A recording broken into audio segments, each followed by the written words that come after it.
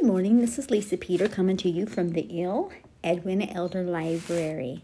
Today I'm going to be covering from my notes and maybe a little bit of ad-libbing from the Four Women Who Are Called by Women Who Have Answered by Sister Kim Haney book and contributing authors. We are covering chapter 4. The call requires all. Now I have lots of notes. I couldn't believe it when I was looking through here to see how many notes I had for today.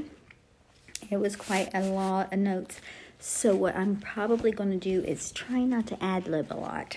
I'm going to try not to ad-lib because there's a lot of notes here.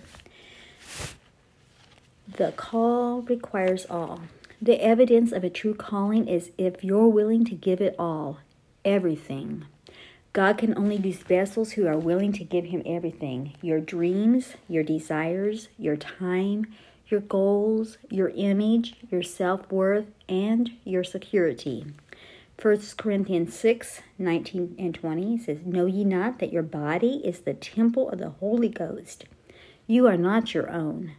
Total consecration and death of self-desires.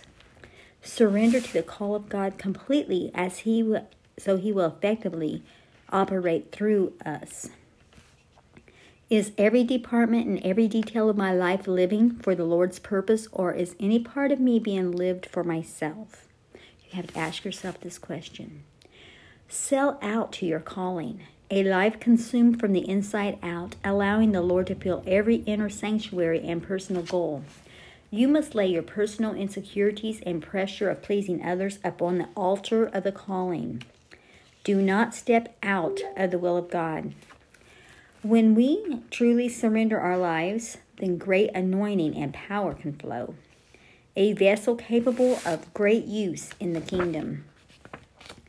The Lord will bring you to secret places where you will privately have dominion. And he will send you on missions of his choosing where you will publicly have deliverance for people.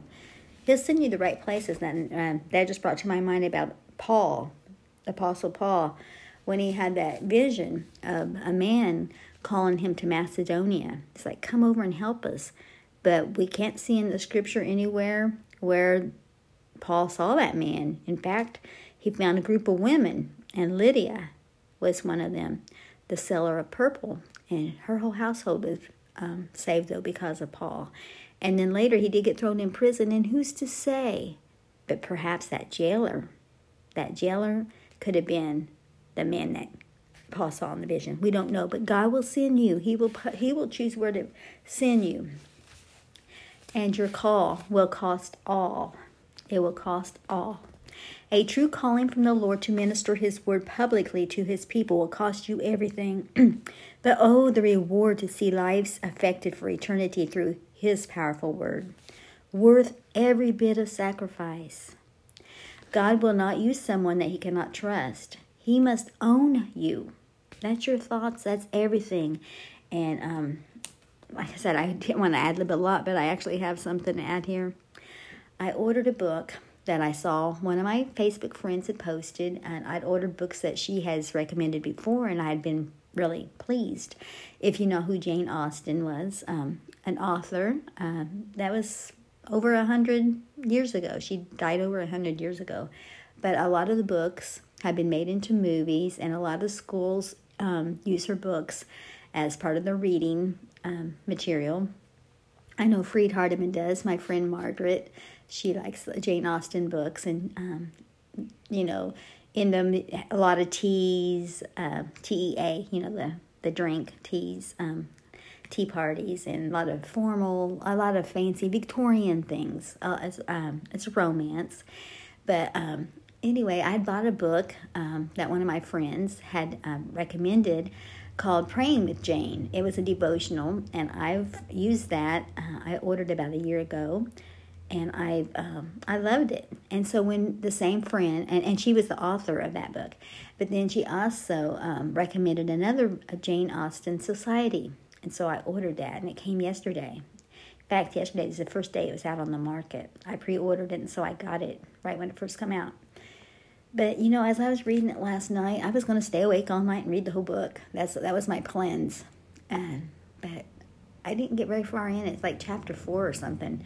There was a scene. There was something explicit in there. And I was so disappointed because the first 3 chapters wasn't like that. And I'm like, oh no, and at first I just tried to just skim through a little bit past it and get onto something else. But I just didn't feel good. It just, what's Philippians 4:8 say? Whatsoever things are pure and clean and good report, think on these things. You cannot let anything affect it.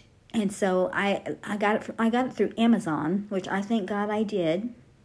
I thank God I did, because Amazon is so good about letting you return stuff. So they've already sent me a label in the email. I just got to print it out and take it back to the UPS. And it's not going to cost me anything to return it, and I'll get a full refund. And I praise God for that. I'm glad that I was smart enough to get it through a place that I could get a refund, because I don't want that in my home. I just, that's just part of it. A call will cost all. It will cost all. He must own you. To be totally consumed with the birth of the call of God on your life. David wanted to build an altar and offer the sacrifice God required in the place God had specified, in order to stop the plagues that were killing the people of the land. 1 Samuel 24:24 and verse 25. It cost him something. The call will necessitate a higher level of commitment and release of personal dreams and goals. But the rewards are unending, and it's worth every mile. 1 Kings 19:19 and 21. When God calls you to a certain place of ministry, you cannot pursue your old dreams, occupation, vocation. You can't you have to leave your nets and follow Him. It requires both total commitment and single vision, dedication. You got to keep your focus on Him. Is everything we do, is it building towards that goal? That is it taking us closer to heaven? Is it making us draw closer in God? Are we? I got this picture here. I mention it all the time because it's right here in front of where I'm doing my podcast. It's Sister Edwina Elder, the one that we named the library after, and she has got a prophecy chart, and it's in Urdu, and I don't know how any of that language. It just looks like a bunch of scribbles to me. But with her pointer, she's pointing to the cross. I do understand that. And I really believe that God helped me to find this picture to remind me to always point others to the cross. If we'll just teach them the death, burial, and resurrection of Jesus, that's the doctrine. And that's what we've got to do, is repent and be baptized in His name and be filled with His Spirit. So that's part of our sacrifice, is just selling out completely and keep our interest on the things of God, on that call of God. The first sacrifice is number 1, our plans, our desires, and our dreams. He replaces those with true treasures, changing lives for eternity. You simply are not able to dream big enough for your own life. And 2, your time. Your time becomes His time.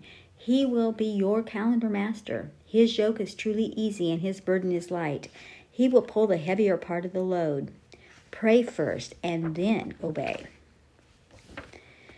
Number 3, the third sacrifice is money. Trust God with your finances. Faithfully tithe and give money to the kingdom's causes. Here with this coronavirus, I've lost a lot of my lessons. I went from 16 lessons per week down to 3 or 4. And I'm serious. That's a big financial strain. And I went from babysitting. God was good to me. That the little girl I usually babysit, I've had her since she was 6 months old. Anyway, her parents are teachers. And so even there was 3 weeks during the coronavirus that I didn't have her, they still paid me for those 3 weeks. And that was a blessing. But now that summer has come on, I'm going to have like 6 or 8 weeks I won't have her. And so, see, that's a little bit of financial strain. But what money do I need? God knows already what I need. He already was going to supply all my needs according to His riches and glory. It's not, I will have enough. I will have enough. And then I don't have to worry. I don't have to, make bukus and bukus of money, because God will provide through my husband and me. Us together, we will have enough. Probably more than enough. Because if you open up my refrigerator, things fall out at you. We got too much stuff. And so, abundant. He gives abundance. But anyway, back to my book. Sacrificing our agenda, our time, our money. For ministry brings so many added blessings. The Lord does require our total allegiance in every area. Your call will cost you all. To whom much is given, much is required. That's true. You're not your own. You're not your own. And so you've got to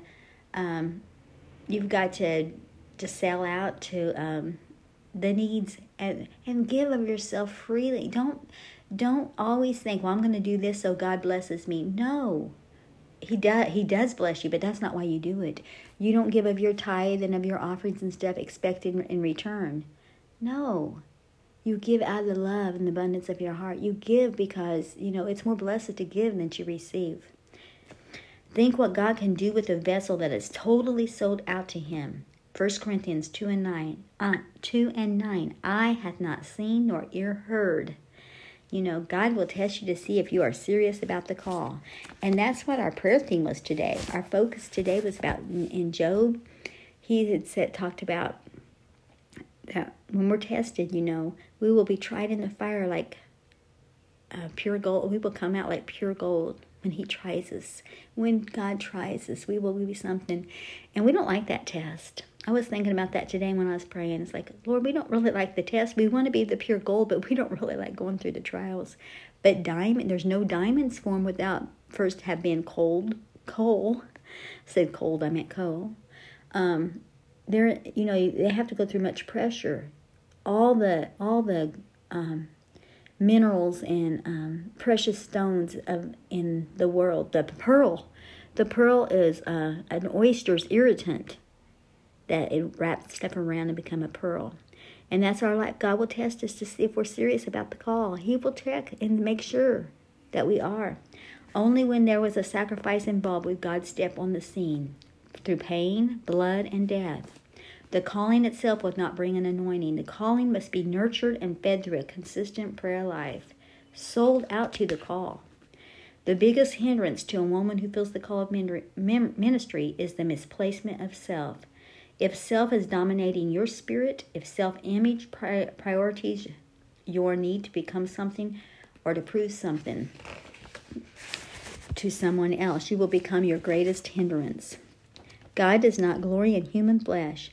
Who is on the throne? Keep God first and foremost in every area of your life. That's often been my desire, and I've even prayed about it. It's like, Lord, when I get to heaven, I want to be your cupbearer. I want to be the one that gets to drink from that cup before I give it to Him, thinking,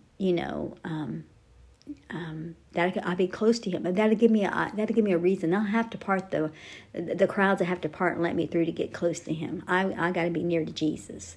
That's what I was thinking. But when He was on the cross, they offered him vinegar and gall to drink. And, He talked to Peter about, you will take of this cup, talking about death. And so, the cupbearer that I may have to be His cupbearer here on earth means I may have to suffer persecution. I may have to go through some things. I don't know. I don't know what He has in store, but this is part of our test. He won't put more on us than we can bear, but He will try and make sure that we are willing and ready, what we say we're going to do. That we are really the vessels He can trust and keep Him on the throne of our life. Lovest thou me more than these? These included what others thought, the desire to be recognized, the sacrifice of the calling. God makes us who we are supposed to be only when He is Lord of all. He will take you back to the altar where you first surrender your life to God to be whatever He wanted you to be. Not everyone goes through the same level of sacrifice. But it will be something if God has truly called you. There will be something that you'll go through if God has truly called you. Release it to the one you love more than all of these. You will not have the opportunity to be in control of your calling and mold your own future. You can't pick where God's going to use you. You can't pick the platform, so to speak. I was just saying that thing. Yeah, if you're a woman in ministry, you can't pick what platforms you go speak on. You're going to be willing to do whatever God calls you to do. When you say yes to God and yes to His calling, this level of commitment will be tested again and again. We don't truly know what is inside our own hearts. That is why we have to trust the one who does. The Lord tested Hezekiah in 2 Chronicles 32 and 31. God will also test the lives of those He trusts to carry His gospel. You are a special vessel that must remain poured out and emptied so that His anointing can flow through you. This testing will reveal what is really going on inside our heart, levels of commitment to the call. This is really interesting to me. Excuse me just a second. Trying to clear my throat. When I first started doing these devotionals, the very first devotional that He gave me to do 7 years ago was called The Emptying of Oneself. You know, before He can use us, we have to be empty, and then He can fill us. He can fill us with His anointing, and that right went with the notes that Sister Haney had. Whatever it is you ask of me, if it is small or great, I am releasing it to you. That's how you got to say. If you are going to walk worthy of the call, you have to learn to live victoriously in either extreme. Philippians 4 and 12. Be content. Be content. You represent the call. What you wear is a powerful statement. Your clothes affect your confidence, and people make their assessments on who they think you are based on what you are wearing. Oh my. See, there's a fine line there about, you don't want to go out and spend bukus of money because then you'll be judged for that. But if you're frumpy and don't even care, then they'll judge you on that as well. Because you remember, your body is the temple of the Holy Ghost, so you want to represent Him well. We are representing the King. That doesn't mean go out and spend bukus of money, but it means to be classy. It means to be modest. It means to be holy and cover yourself, and don't wear tight-fitting clothing. Don't wear low plunging necklines. Don't do anything that bring things to attention to yourself. You want God you want to represent Him. You're an ambassador.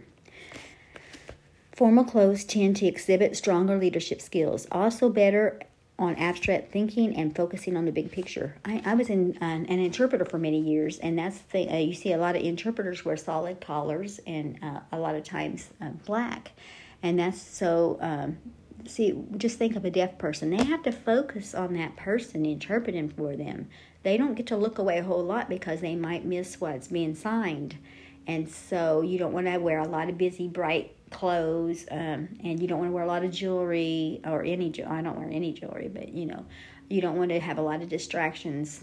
Bright, if you paint your fingernails, you don't want bright colors. I have sometimes wore white gloves, and that's because I thought that would keep more focus on my hands, and then that, but it's not necessary. You don't need to wear white gloves. You just need to, and that I was using sign language because that's a big part of who I am. I am an interpreter for the deaf. But that's also true as a minister. You don't want to have stuff that just really distracts people from what you're trying to say and what you're trying to teach. First impressions are powerful. A person's first impression is formed within 7 to 17 seconds. I don't know. 17 doesn't look like anything like 18. I don't know why I said that. Anyway, a person's first impression is formed within 7 to 17 seconds, and it will account for 55% of their opinion of you. Success requires that everything about what you're doing be consistent with your goals and aspirations. You literally become what you are destined to become. You become what you do. Yeah, but you hear that in everything. It's like, I thought of that Napoleon Hill, Think and Grow Rich. It's like, that lady I listened to, Terry Seville Foy, a lot of times, she has vision boards. Keep out in front of you what you want, what your goals and stuff. And to a certain degree, that's a good thing. But especially if you keep focus on heaven and Jesus coming and having your lamps full of oil, those kind of things, that's what we're determined. We are destined to become women and men, but we're talking mostly to women right now, of God. We are His ambassadors. I said that just a minute ago, but that's true. What does an ambassador do? They represent their country, and we're in this world, but we're not of it. We are representing heaven, a heavenly kingdom. If the secular world understands this powerful fact, dress for success, then how much more for the woman who is called by God to represent the kingdom of God? It's about representing the call of God upon your life. When you are a woman with the calling of God upon your life, you no longer belong to yourself. And that's some of the stuff we already talked about. This call is a serious thing, and the outward appearance must reflect what is being done inwardly. It's not really about the clothes. A lot of times people say, you can't, God looks at the heart. You can't judge somebody by what they're wearing. But if the heart's right, then the outward appearance follows. It's true, you could look holy on the outside and be filthy on the inside, because Jesus even used that example about the cup. The outward could be clean and the inside be filthy. You don't want to drink out of a dirty cup. But if the outside is clean, then also you want to clean the outside. You want to take attention to detail. You want to clean the outside as well. So it's about the office of the calling. It's about the call of God that you represent. Genesis 3:21, God made garments for Adam and Eve because it was so important how they were clothed. Their fig leaves was not enough. God had to sacrifice an animal and make them garments. The priest garments, in Exodus 28:1-3, it talks about what they had to wear. It mattered. These glorious garments were appointed. I need to learn how to read my own writing. Number 1, that the priests themselves might be reminded of the dignity of their office and might behave themselves with due decorum. Number 2, the second reason, and the people would feel a holy reverence for the ministers of God who appeared in such grandeur. Number 3, that the priests might be types of Christ without spot. Our adorning is not to be of gold and of pearl and costly array, but the garments of salvation and the robe of righteousness. Holiness is made evident by our choices in clothing. Clothing can be connected to a spirit. As women of God, we must be aware of the clothing we put on our bodies and aware of the fact that it can... I can't read my writing here. Okay. It exudes spiritual, carnal, and sensual vibes to others around us. We must prayerfully ask guidance over the choices of clothing we make. Number 1, do you want to be godly? Or, number 2, do you want to be sexy? You cannot be both. You can be classy. You can be godly and classy, and that's what I talked about already. You can be very sophisticated and look cool and modern or classy. Some clothes don't really go out of style. Not some of the classy things. You don't want to be frumpy. I done talked about that. This doesn't mean you should look frumpy or plain, but the finest that displays the king that we represent. Remember, the call requires all. The times demand to be sold out, consecrated, on fire for God, women who are called, who follow the old paths that produce powerful, anointed ministers. And that was in large print. I put it in my book. So tomorrow we'll go on to chapter 5. So God bless you. I hope that really touched you. You have a wonderful day. Bye-bye.